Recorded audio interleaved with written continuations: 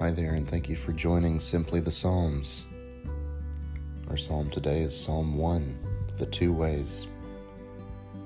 Happy are those who do not follow the advice of the wicked, or take the path that sinners tread, or sit in the seat of scoffers.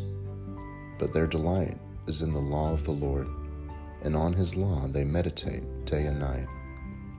They are like trees planted by streams of water, which yield their fruit in its season, and their leaves do not wither. In all that they do, they prosper. The wicked are not so, but are like chaff that the wind drives away.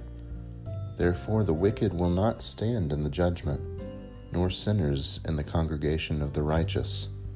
For the Lord watches over the way of the righteous, but the way of the wicked will perish.